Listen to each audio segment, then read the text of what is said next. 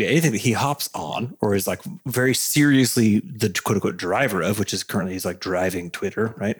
I would be extremely wary about where it's going. The more he pays attention to it, because his attention is just it's like a caustic. I think it's It's like a dumb eye of Sauron. Scotch. Hey, everybody. Welcome to episode 389 of Coffee with Butterscotch, the game dev comedy podcast, Butterscotch Shenanigans. I'm Seth, and I'm the games programmer. I'm Adam, and I'm the Wibs programmer. I'm saying, but I'm holding back a sneeze. And this is a show where we talk about life, business, and working in the games industry. Today is November 11, 2020. Is it? Yeah. November 11. One of the best days. November 11. Speaking of sneezing, yesterday I was like just standing in the middle of the kitchen, and I was like a sneeze was coming on, Oh no. And you know how when it's coming on, you start to you can if you want it to happen, you like try to you get all dramatic about it, like things are happening. Oh yeah, of course. So, so I just wasn't really paying attention to anything else. And then my wife just like came walking in front of me, right as like my head reared back and my eyes closed. You know? No. And so I just like sneezed in her general direction with enormous violence, and, which I just thought was really funny too, because I was like, I mean, she wasn't like you looking waited at for me, it. you know? But it seemed like I was just like there, like setting a trap. Like a sneeze trap. Yeah, it's dangerous. At the gym, Imagine that, just rounding a corner and just instantly being sneezed on. It's a good trap. It'd keep you out of a place. You know, if you heard that there's wild sneeze turrets in an area, you'd be like, I'm not going in there. hell no. Sneeze turrets. Did we already get the profanity warning? Did it happen? No, but there's profanity. Profanity Carry warning. Cool. That's all I had to say. I just wanted to make sure before I said anything else that we snuck that in there. You know? Yeah, good thought. Also, we'd like to thank our recurring supporters over at moneygrab.bscotch.net. Thanks for letting us grab your money monthly. Yeah. Monthly. So we got a few interesting things to talk about, and probably a few uninteresting things. You know, we got to keep a good balance. Oh yeah. We got to punctuate the excitement with plenty of boredom. Just really mix it up. Well, otherwise, if you're on the hedonic treadmill, because the whole idea of the hedonic treadmill is you just get used to stuff that's good, and then it's not good. Yeah. We got to reestablish anchor points. Really disappoint our listeners for quite some time, and then when we do something interesting, boom! It's so refreshing. It's also those variable rewards. That's how video games work. Yeah. You never know what's going to come out of the loot box. Same day podcast might be garbage today, but might be great. We're all just dancing pigeons. You know, That's right. This is just a podcast tip brought to you by game designers. Yep. You know, got to keep that engagement high.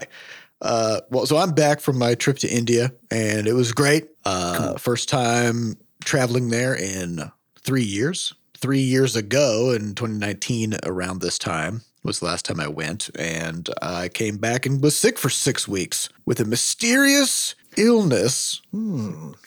COVID, perhaps. Around December 2019. So, you know, I'm not saying I was patient zero, but was I?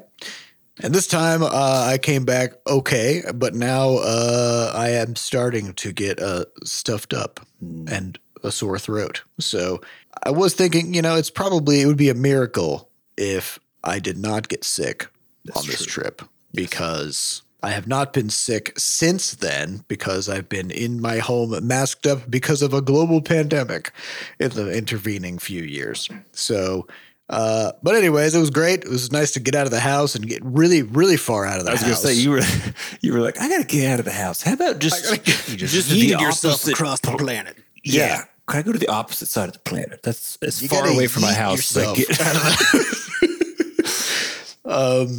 Yeah, and you know, air travel over these long distances gets it's wild. I feel like it's worse in multiple dimensions, because I feel like, you know, airlines are always like cost cutting and trying to squeeze every last fucking millimeter of elbow space and leg room and whatever, and upcharging you for everything. So like air travel is just always getting worse, but so is my body. Like so is my ability to handle bullshit. That's getting worse every year. So this time around, it kind of messed me up, like both directions. I ended up just coming home and essentially sleeping the whole weekend. I had one stretch where I just slept for 13 straight hours. It's like the only way to do that full clock reset when you're coming from the other side of the planet. I think it's easy to be like, well, it was like so just, oh, what a painful journey. But it's like you are on the other side of the fucking planet. Yeah, and honestly, like, you did it too fast, you know? 'Cause, Yeah. like, it used to be like, oh yeah, if you want to go to India, it's like, all right, well, say goodbye to everyone you know and love because You might not you're make it not back. coming back. Yeah, well, you're gonna die on the way there. Actually, Yeah, That's what's You're gonna die on the way there. If you do make it, it's gonna be 8 months later, And you're gonna have scurvy. You're gonna have scurvy and a new child will have been conceived and born during the trip. All of that. So this time around, it's like, okay, I leave at 3 o'clock in the morning. I travel for 24 hours and I land at 3 p.m. the same day because you're going so fast that you can travel across 12 time zones in 24 hours. And so you have a 36-hour long day, which and then the real kicker of it all was that started getting acclimated back to the new time, landed on Friday. By the end of Saturday, I'm like, okay, I'm starting to feel like I'm getting back on track. Boom, daylight savings time. Right. So you're like, oh, I feel like I'm waking up at a good time. No, now I'm off by an hour. Damn it. So anyways, I'm mostly back on track. It's good to get back into the office and start getting some work done again. And while I was in India, so these past couple of weeks, some stuff happened.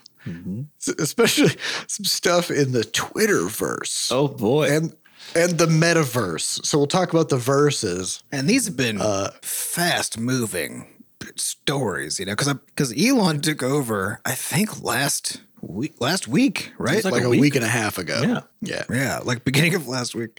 And like we all knew that he's an idiot and doesn't know what he's doing and it was going to be chaos. Yeah. But the sheer degree of dumb fucking has been it's been astounding. just astounding. The It's been amazing. And you know, and I feel horrible for the literal 3,500 people who instantly lost their jobs. Like that sucks. Yeah. It just kind of goes to demonstrate like this is how billionaires are made. It's not by being good at stuff. It's by crushing everybody around them, you know? So. Yeah, they are capital extractors. Yeah. They show up at a place. For starters, they already have a bunch of money. Then they take that money and they use it to squeeze more money out of other places where there is money. Yeah. Right. They're money miners. They don't do anything. The fact that he could be CEO of 3 companies at the same time That should tell you something. Yeah. And the one that he's actually touching the most right now is the one that's just burning. Like, it's something that That's true. The one that's doing the worst is whichever one he's actually currently running. spending time in. But the remarkable thing is, because this is something that I think is actually important to anybody who's like trying to start a business and you know all that stuff, right? There's the reality of like once you kind of start to get success under capitalism, because it's a feedback loop, right? Is that there's a certain point of scale that you reach where it's actually really hard just to like completely collapse, right? Because the amount of momentum that you have just from using the system as it exists makes it so that you can absorb so much mismanagement and this is why, because like you talk to anybody in like most large corporate environments from companies that have been around for a long time, you know, Fortune 500, all that kind of stuff, right? And you won't find a soul working at those companies who's like, yeah, this is run well. This is good, you know, right? Tremendously inefficient. And Because it yet can be. somehow, yeah, exactly. It's so that's important to keep in mind Yeah, too, as you're there's a watching question of- Elon burn this thing to the ground, is that this is hard. It's actually hard Yeah. to destroy a company of that scale. Just period. It's hard to do, right? And to be able to do it this fast is just I mean, it is like it's amazing. It's amazing. It's what's impressive. happening. I'm very impressed. Yeah, I'm not even mad. And honestly, like I've always hated Twitter. I've been somewhat vocal about that. I feel like it's just a stupid place. But there are real communities there. You know, there are people who have made their living via their Twitter communities who are now trying to figure out what are they going to do now. You know, and so it's just like, I mean, because it's like the real tragedy here is that Yeah, like Twitter's also a place of horrible fuckery that's helping to destroy democracy. And all It's this kind of essentially stuff, right? what allowed huge amounts of COVID misinformation and Yeah. Donald Trump to become president like, and Yeah, all kinds of other it's overall, fun things. It is a force for ill, probably, net, right? But there are individual stories within it and like small groups of stories within it. Because like, there have been, human rights campaigns like that have like managed to survive because of Twitter and all this kind of stuff. So there's like real good in there. And all that's also being just destroyed without any meaningful replacement. Yeah. Yeah. So it is like, on the one hand, it is hilarious to watch Elon just absolutely suck at doing something. Right. And just like how amazing it is to see somebody that incompetently destroy something. Right. But it is also true that like, this is horrible. What's Well, I happening. think it's important to notice that social media platforms in general, whether it's YouTube, Facebook, Twitter, whatever, the reality is that you as a person participating there are the person creating value for the company. But in return, you're supposed to be able to, over time, basically build up a stable base of value that you can then, actually essentially make a living off of, right? And so the challenge is that it's a platform that owns your stuff that basically cannot care about you on an individual level in the same way that, you would obviously care about yourself. And so you see this with, like every month there's like a new YouTube drama about the algorithm changing, or, even you talk about Steam. It's the same kind of deal where like you're participating on a platform means that you aren't in charge of just the baseline rules about how stuff works. So you can invest a ton of energy and time into like growing a following, which we did on Facebook at one point in our early days. And then Facebook changed how you actually got to talk to your followers such that it wasn't worth anything for us anymore to have done all of that work. Right. And so, because you had to, they were really early to this idea that, Elon has with Twitter of like, if you pay money, then people can see your stuff. yes. And Facebook did that forever ago because I remember that all of a sudden we logged in and like we were making, I think, posts about our podcast or something. And they had originally been going to like everybody who followed the page, which was, I can't remember, like 10,000 or 20,000 people or something like that. Which is really cool, And we're like, oh yeah, we can like use this to help grow, the podcast. Right. And then all of a sudden, like we're getting like 5 views or like 100 views, and you get like nothing. Just like nobody's seeing it, and then Facebook starts popping up these little things. It's like, hey, buddy, you want people to see this? You can pay us $5 and we'll show it to 100 people. And that was suddenly, and we were just like, oh fuck this, right? And we basically left Facebook and never looked back. From that moment. Yeah, that's what inspired us to build all of our newsletter stuff, email newsletter stuff, because email is one of the few places where you have a more direct capability. But I think that the general point is like it's, hanging your hat on someone else's platform always has this risk with it. I think the zany part is the fact that usually you had this kind of like a conglomerate or like there's like a board of directors or whatever else. There's like a sort of a diffuse entity who is causing the pain that you feel in regards to like, the YouTube algorithm. No one knows, like, it's not like Steve who like changes the YouTube algorithm. You know what I mean? Mm-hmm. But it's like, Elon Musk is just just straight up like just torpedoing not just Twitter, but also people who depend on Twitter and who have built up a tremendous amount of value for themselves on Twitter. And it's just and it's done with such lack of regard that it's just kind of, it's horrific, but also amazing to watch. The sheer amount of sociopathy involved with it is. Well, I think it's also amazing. It also shows, to me, the most interesting thing has been learning about how the world looks to somebody who just has so much money that they can't fail at anything, right? Mm-hmm. Like no matter what he does, he will come out a multi-billionaire. Yeah.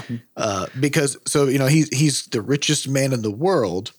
In terms of net worth, right? But that net worth is wrapped up in all kinds of things like shares of Tesla stock. It's the valuation of his companies, basically. Is where, yeah. And so what he's been able to do, and his net worth has gone from $2 billion 10 years ago to $220 billion or something now, all because of these companies that he owns, right?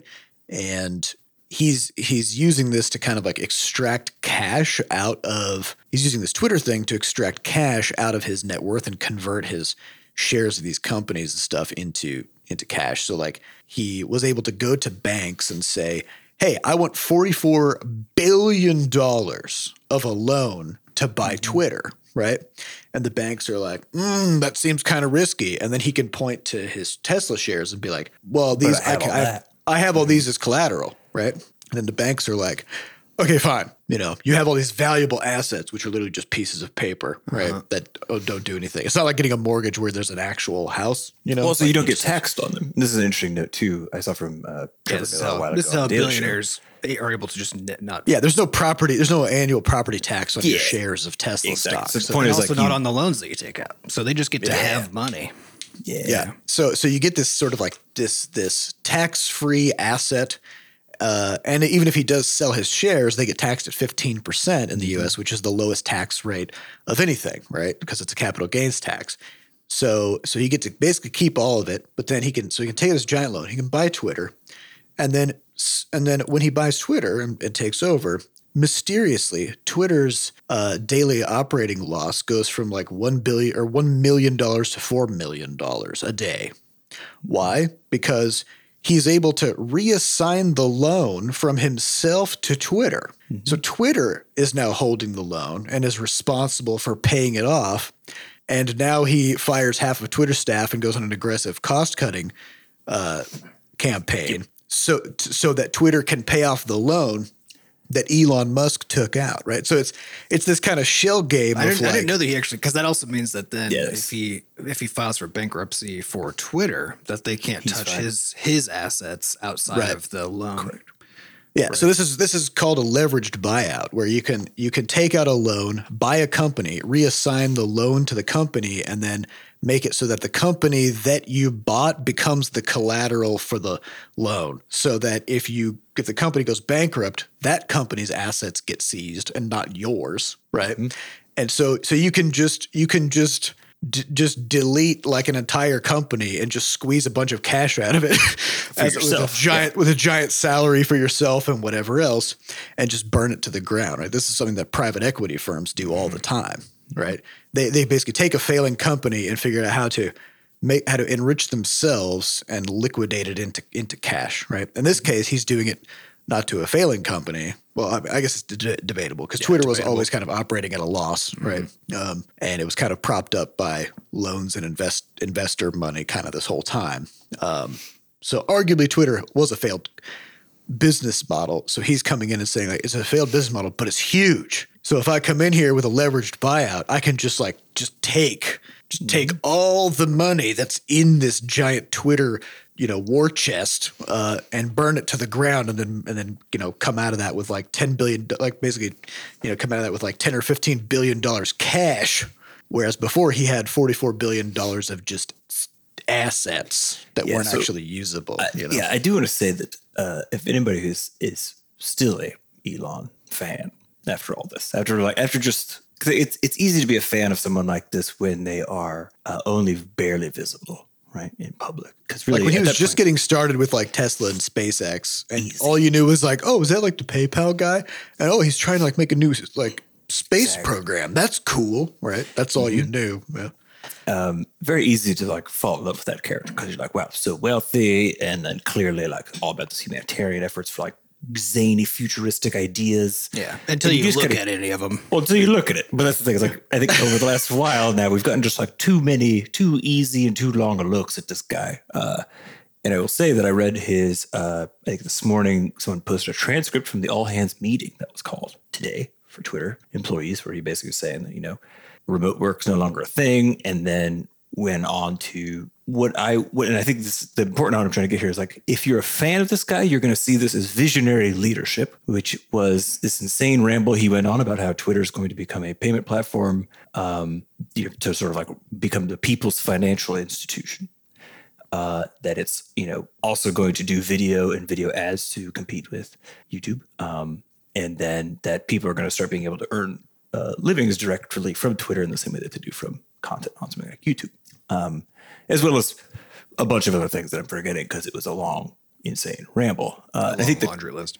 Yeah, the challenge is that, like, depending on the regard with which you hold a person like this, you look at that particular kind of speech and view it either as visionary, which I think a lot of people still find Elon to be, like, wow, he's got so many ideas. Oh yeah, Twitter is a payment platform. Yeah, sending a direct message is the same as sending money. Like, it's also you'll see that crowd. But then on the other side, you see people, I think, who maybe have had a little bit more experience with people like this or see what's going on, which is like, he's just using a particular way of talking about things that sounds visionary, but actually completely lacks direction. It's directionless, right? And you see this actually because in the moderators, you see like basic questions the employees are asking. And at some point, people are like, so are you saying that we should do like, is X the focus or is like Y the focus? And he'll just, again, spin up to this visionary level of being like, well, we just need money and we just need more money. We need to hit like 1 billion users. And it's like, you're not answering the fucking question because everybody wants 1 billion users and everybody wants $1 billion. We talk about this all the time with regards to game production, with regards to running a studio, anything like that, which is like looking at the lagging indicators that are the same across every company. Like, we want more people buying our stuff. We want our stuff to be better. Does not give you a strategy that you can actually bring down to the ground and make work. Like with stuff. Yeah. The lagging indicators, as you put it, are the side effects of the stuff you actually do right exactly. in the moment. Yeah. So the hard thing is not point. Everyone knows what the fuck the lagging indicator. It's just, you can ask a preschooler what's good about a business. And it's like, we need more money. It's like, if that's the extent that you could go to, you are not actually providing direction, right? You're looking at a future point.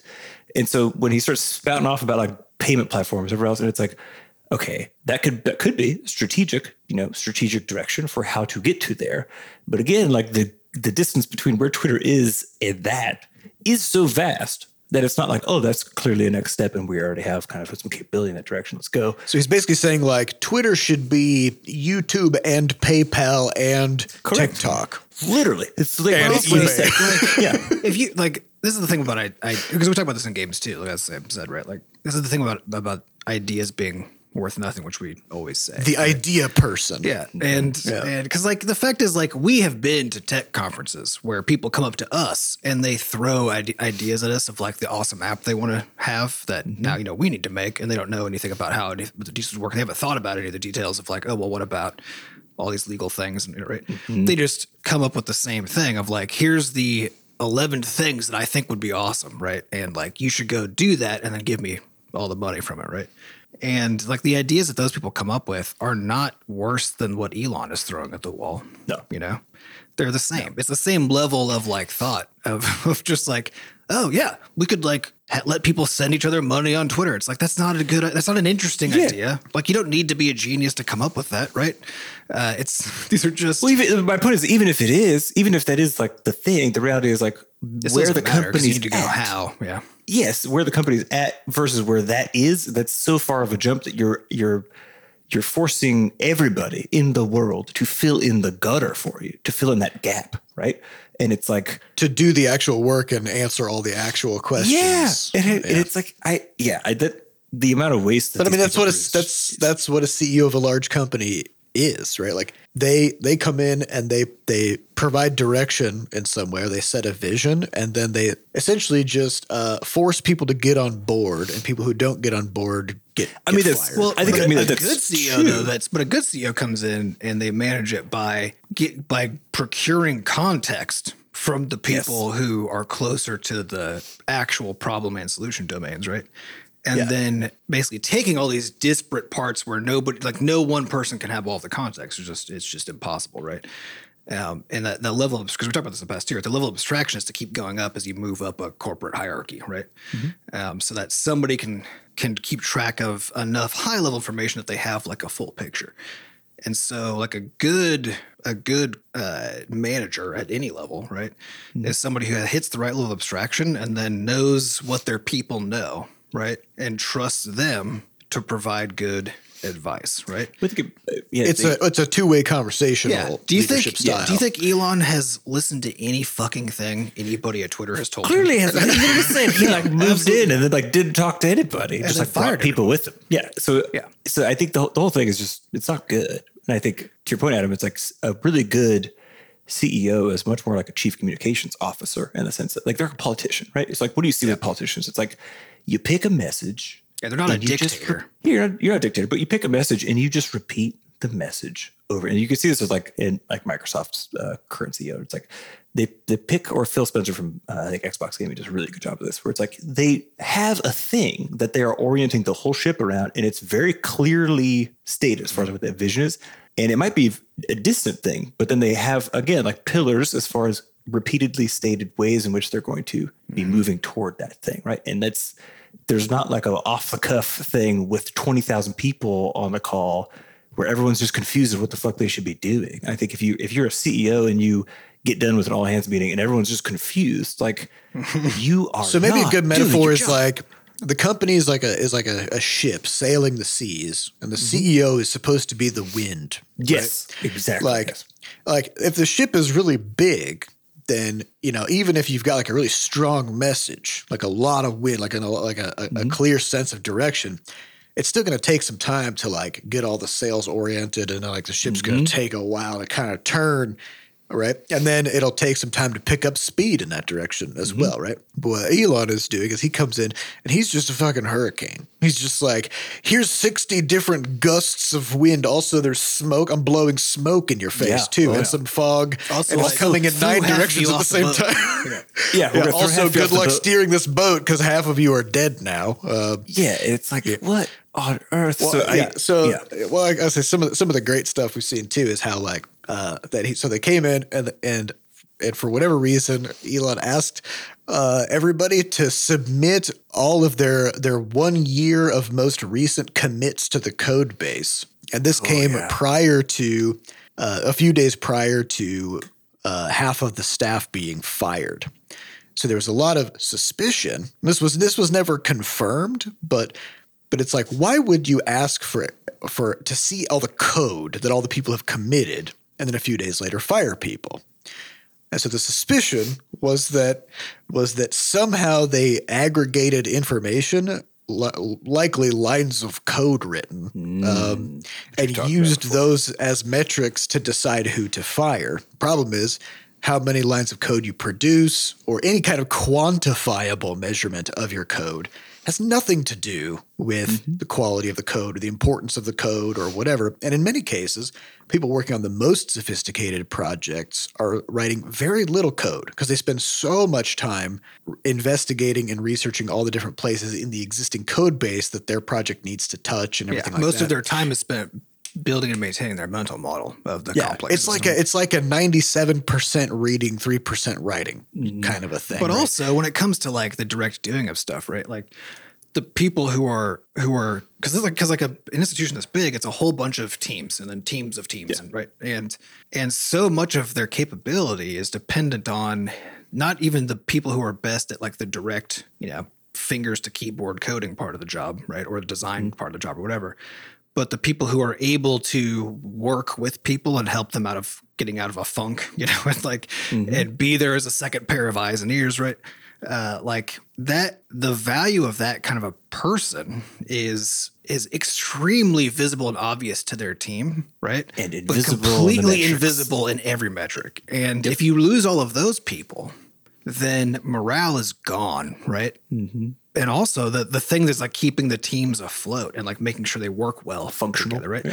Is also gone, right? Yeah. And now you just have a whole bunch of people who may or may not be, because they're using the wrong metrics anyway, right? But you have a whole bunch of people who may or may not be good at like the fingers on keyboard part of the job, right?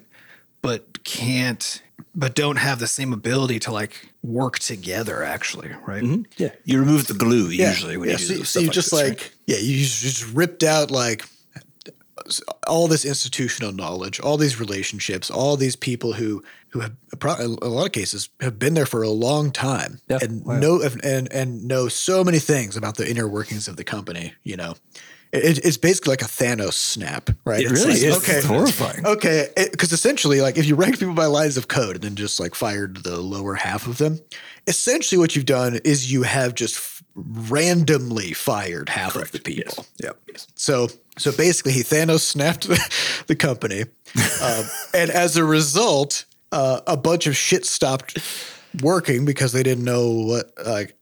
Suddenly there's a bunch of problems because people who know things are no longer there. So then they reached out to a bunch of people that they fired and asked them to come back.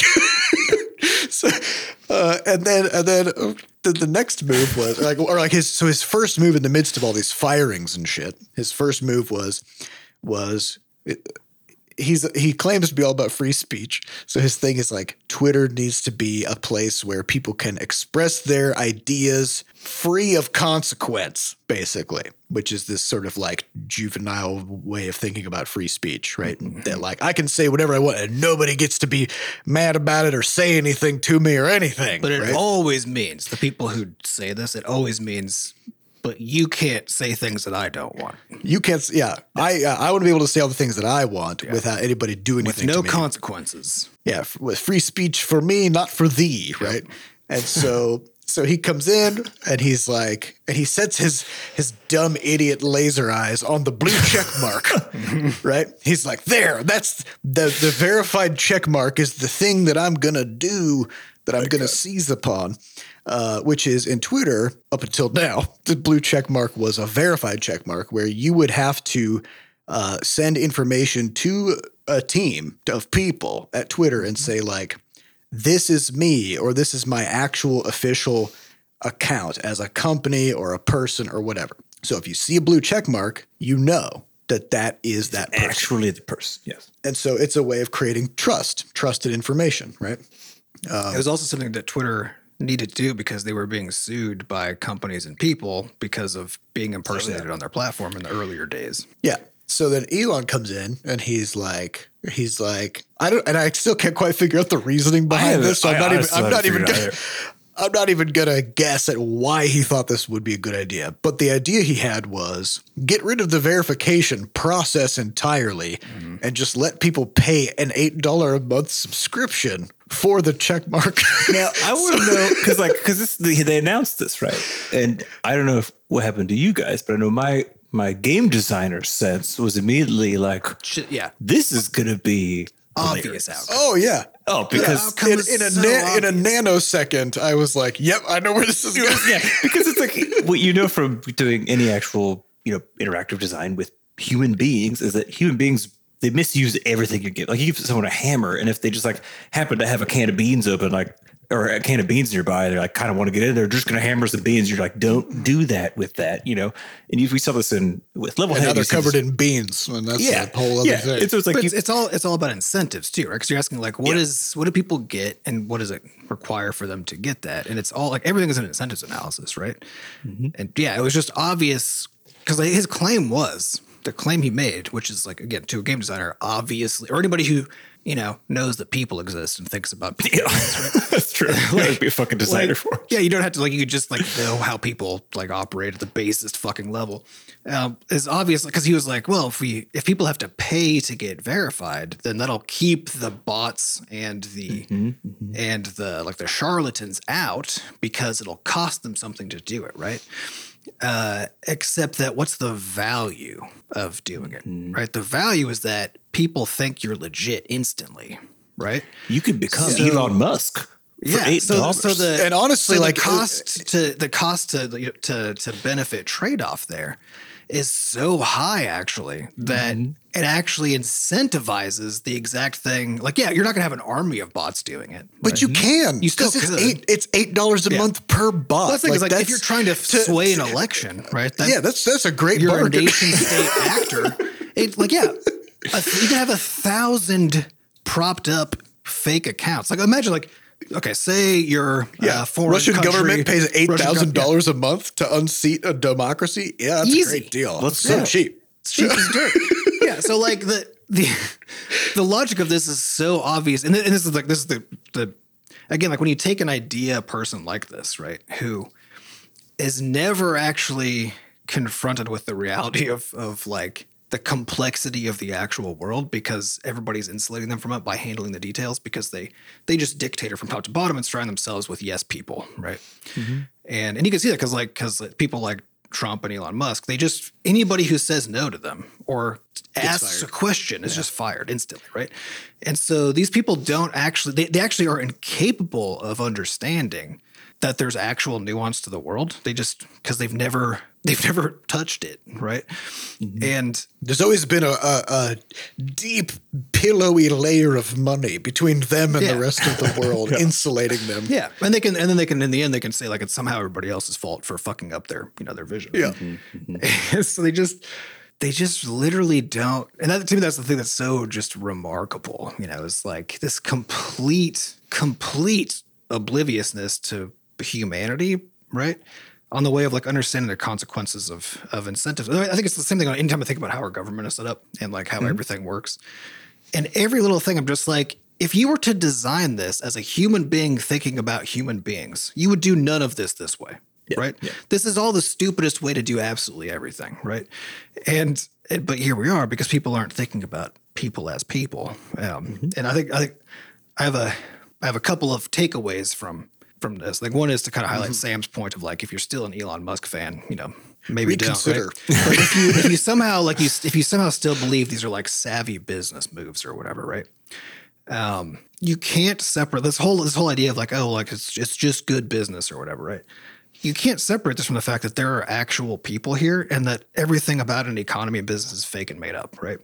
So a person can't go into a company and with no notice fire 3,500 people, right? And then with 5 hours notice, tell people you have to work from the office now, because Twitter's official stance was work from home now, starting in COVID, right? And they actually said, we're not going back to the office. Never going back. And then Elon at 2 a.m. US time was like, hey, starting today, you now have to be in the office 40 hours a week, right? Yeah, but also that's actually not intended to get people back to the office. It's intended to get people to quit. Oh, I know. I know. But that's the point. What he's doing is he's doing a purge to get rid of anybody who might not say be no. 100% on board with everything that he does. Or more importantly, dependent on it, right? Someone asked this in that all hands meeting, which I want to point out, because like someone was like, how, given the attrition we're already experiencing, how is your remote work policy not just going to accelerate the attrition trend? How are we going to get new people in who actually can possibly replace the giant number of people who are going to leave?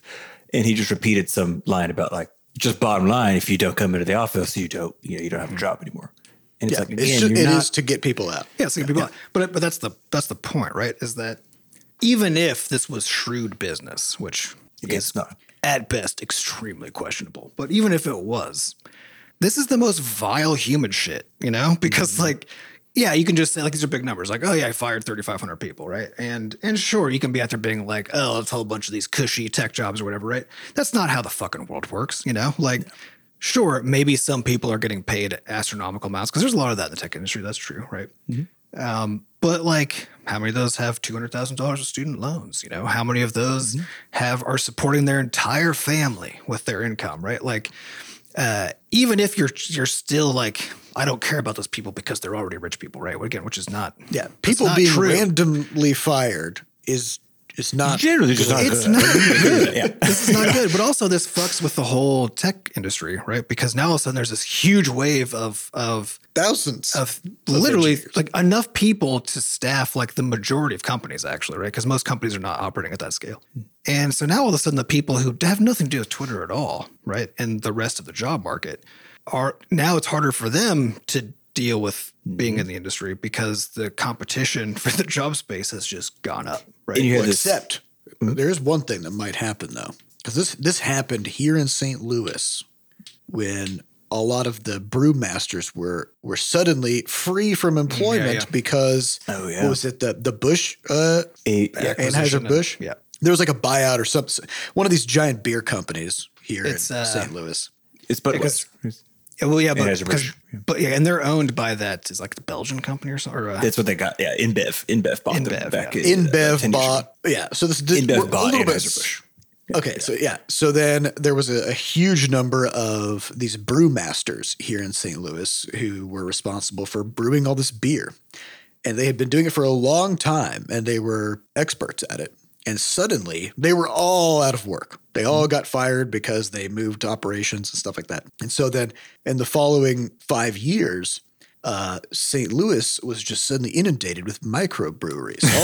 All these brewmasters were like, fuck it, I'm going to start making my own beer. And then they start up their own business. And then if you want great beer, like just St. Louis, like, It's a good spot. there's good shit here. Oh yeah. There's just like anything to your taste. Like there's all ranges of like lights to darks and weird flavor combinations, and but then it's like one of the things that I think probably is not anticipated with something like this, which is if you take 3,500 talented software engineers who know each other. Yeah. Yeah, literally, And you entire fire them all. teams, you know? Yeah, you fire them all at the same time. You may have just spawned like 100 competing companies Oh, you on almost accident. guaranteed. Yeah. Of the people who actually know how to do the stuff, because Yeah. because you didn't actually check to find out who knows how to do the things before you fired all of them, right? Yeah, because the fact is, like when Instagram was bought by Facebook, it had 12 employees, right? Yeah. And so like it doesn't take It was bought that for many. $1 billion with 12 Yeah, employees. so it doesn't take that many smart people to make a company that can compete with Facebook, right? And so if you're just going to suddenly just set loose 3,500 of these people, like good fucking luck. Something's going to happen. You know, The sheer- you were safer just keeping them in house and basically bribing them to not start companies, that's which true. is basically what you could think of as their salary. Yeah, because think about it, right? Because like if you need to buy out one of those companies, then there's It's going to cost you a lot more than what that salary would have been.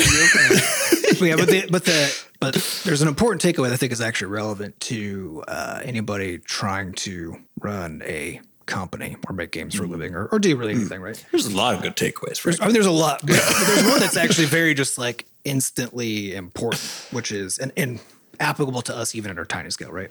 Which is the idea of trust and contracts with other entities, right?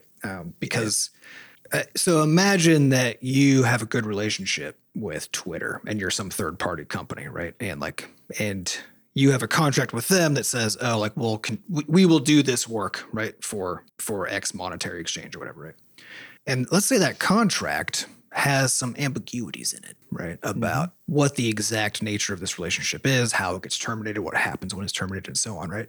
But you operated in good faith with the people at Twitter at the time, and you knew those people personally, and you had a high amount of trust because you knew them as business people. You're like, well, they wouldn't fuck me over here because like that would look bad for them and so on, right?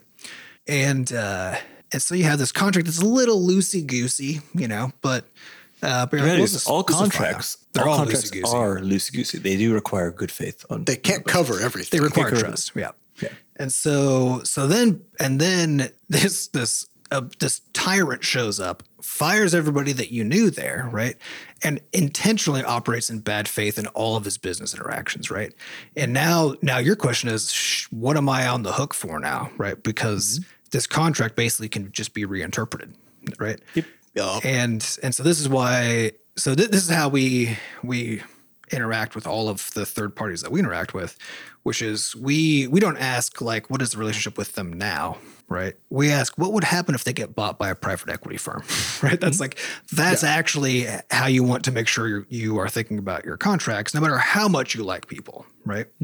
And we even did this with ourselves when we were looking at the contract we have amongst ourselves for our own company, right? Which is to say, it's not about how much we trust each other right now, right? It's imagine like one of us gets like a steel rod through the brain and becomes like a completely different person, right?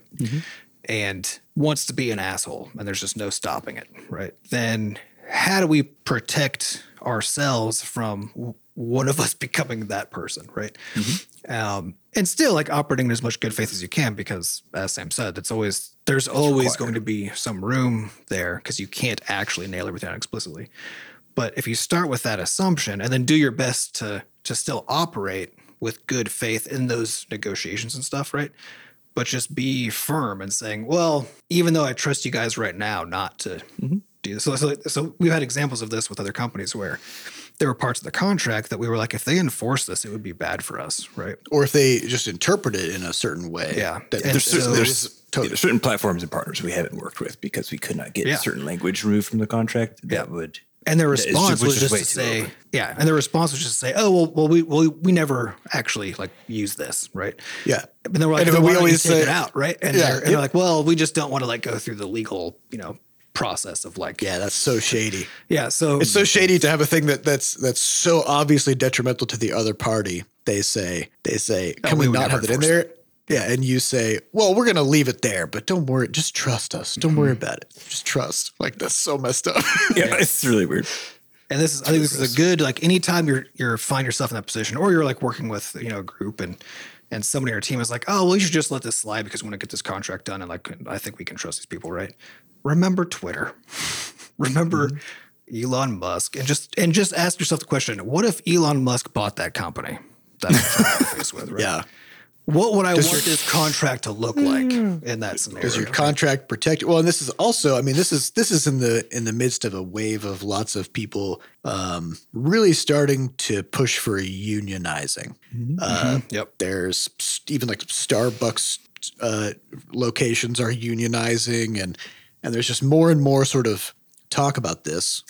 This is the all over exact the sort of place, behavior that would cause the remaining employees at something like Twitter to actually unionize, right? Or some subset. Oh yeah, Because but nonsense, absolute nonsense. Well, and if they had been unionized to begin with, then it this would be wouldn't have happened very in the first difficult to just suddenly fire half of them.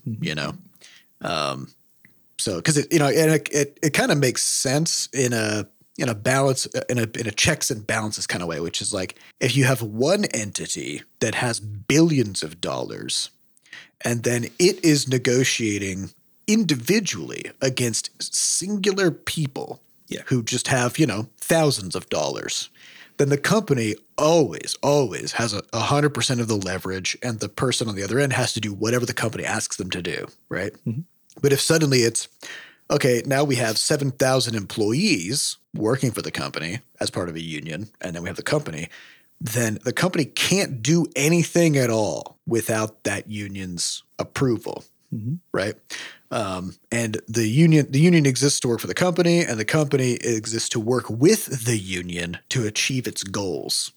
It's no longer a just continually extracting cash from people, right? So like this is the kind of shit that is short-term thinking on the part of these business people to say like, we'll just sort of use and abuse our employees as much as we want to. Yeah, I mean, why would they care? Because about it. because CEOs never last more than like a few years. They jump ship. Yeah, they extract as much money as they can and then they leave. But it's also the thing with like shareholder value, right? Because we're all living under this myth that you can just increase shareholder value indefinitely, right? The only way you can do that is by continuing to extract more and more money out of the people who are making money available to you, whether that's via their labor or via, their being customers somewhere.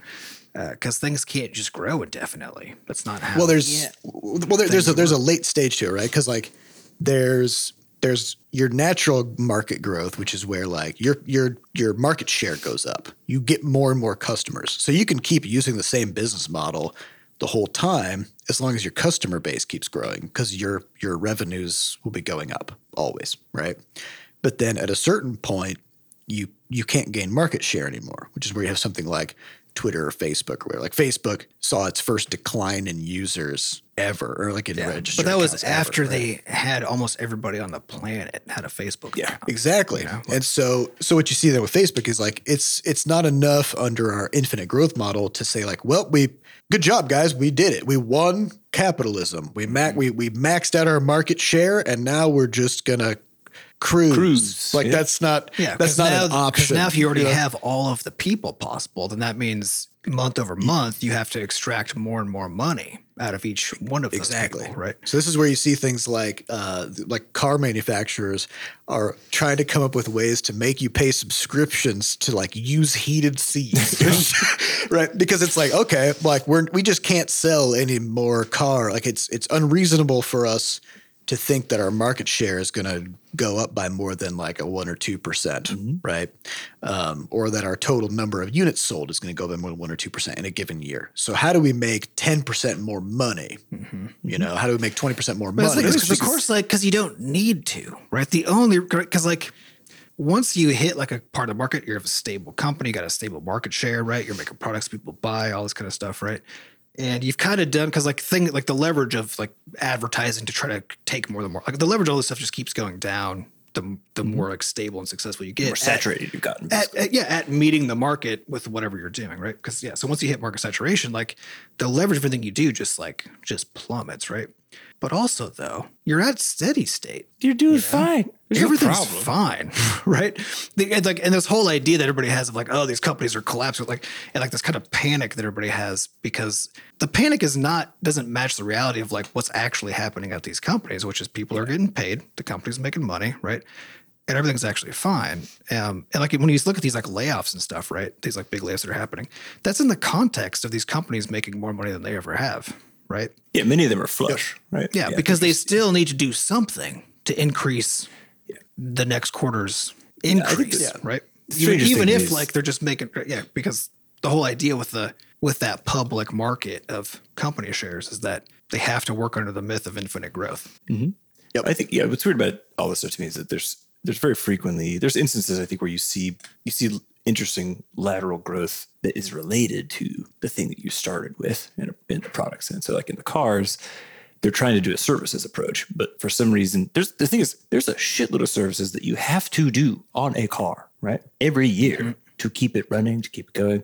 And for some reason, they're like, well, we're not going to think anything about that part of the equation. We're going to make that new ones that involve, monetizing parts of the car that have never been monetized before. And it's like, okay, again, interesting, good on you for giving it a go, but like I don't know how that got past in single focus group test being like, how would you feel about paying $8 a month for your heated car seats? Well, that's hilarious, right? Because that's exactly the thing that if I was in the market to buy a new car and I was like looking at features or whatever, and if I was told that by the salesperson, right? No, I would say no, and I would walk out the door and never consider that whole fucking brand.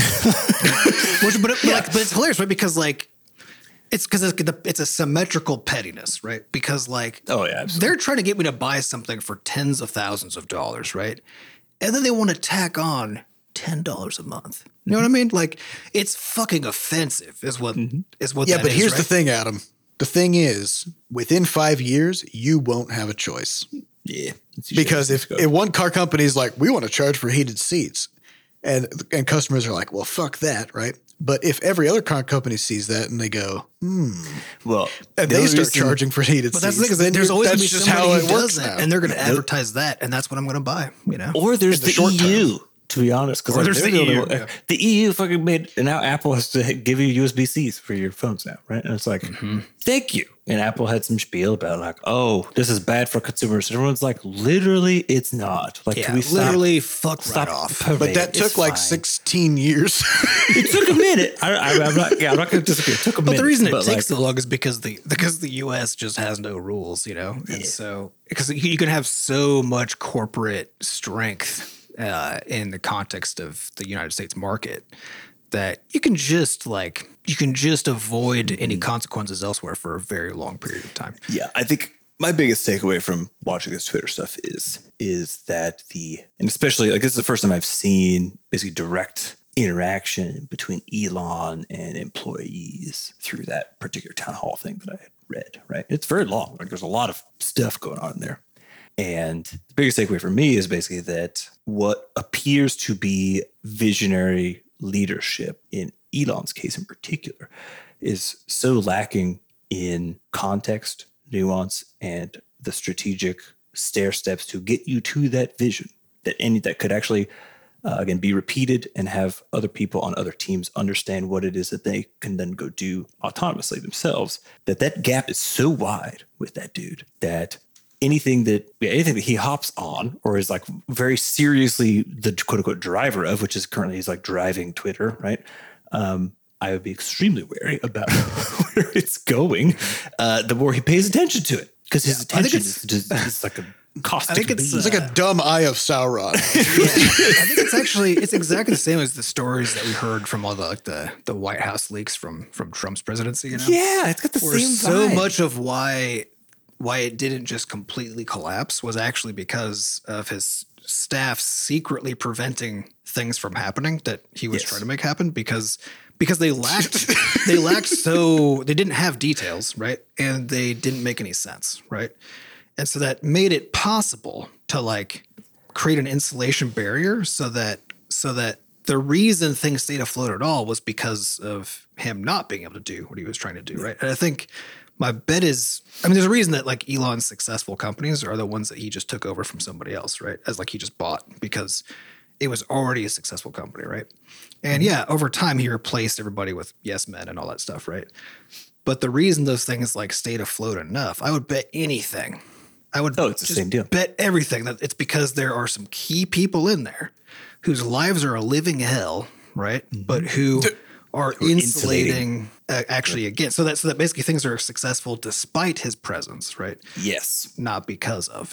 And I think the thing I just want to drive in is like it is very easy to speak in a way that is visionary, right? So even if you read the thing, it's like all of what Elon always links back to is something about expanding humanity or greater humanity. All of the shit he talks about always ends up empty somewhere fucking phrases in this line. Yeah, and it's like the thing is like it's not necessarily empty. I think it's one of those things that it hits everybody in the same spot, which is like, oh, that sounds like big and grand and cool. And like, yes, I want to be part of something. I want to be part of that. But it's like, but it is. That's what I mean. It's like it's empty because it doesn't have.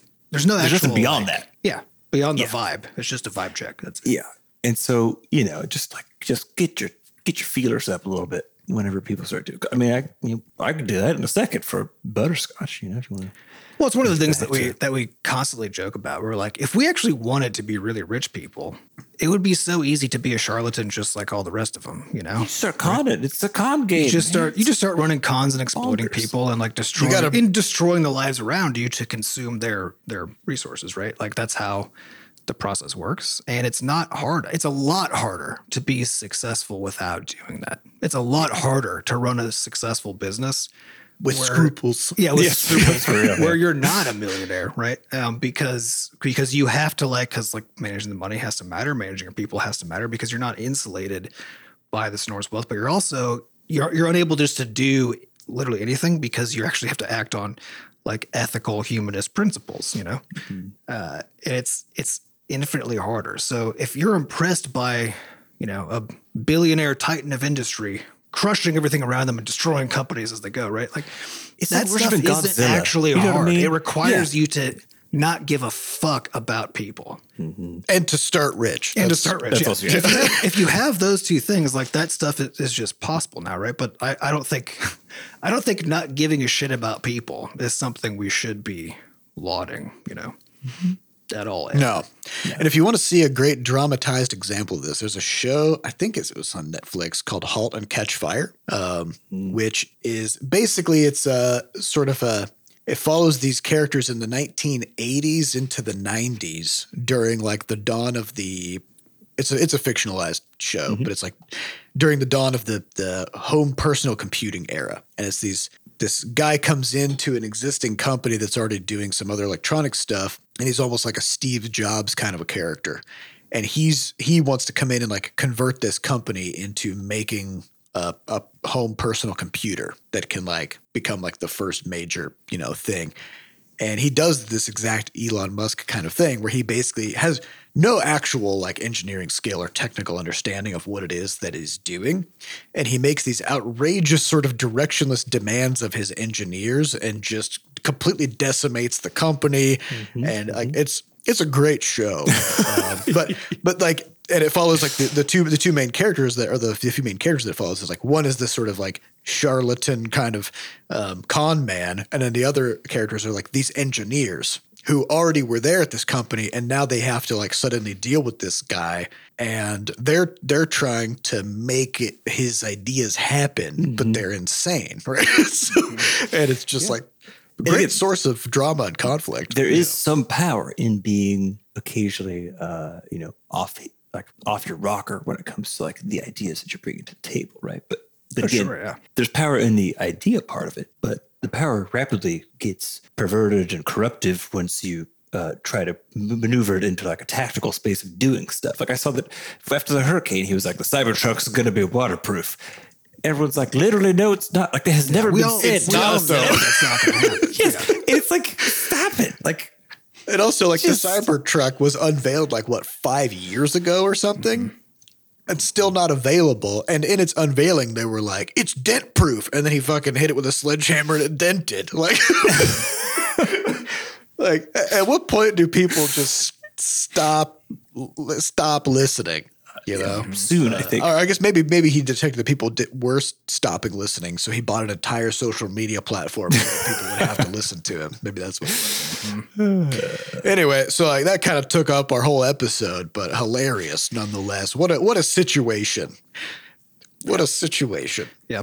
So I'm sure. Sorry to all those people whose lives are being completely fucked by this. But I hope you become, I hope you build the next Twitter and Yeah, bring him down. and then hire all the people that got fired, in a few years. Yeah. So that's all the time we have for this week. We'd like to thank our producers Fat Bard and Sampa DaCosta for putting the podcast together, and thanks to our community moderators who keep our Discord running. To get more involved in the Butterscotch community, just go to podcast.bscotch.net, where we have links to the Discord, a way for you to donate, and links to the archives. Thank you all for listening, and we'll see you next week. Goodbye. Bye.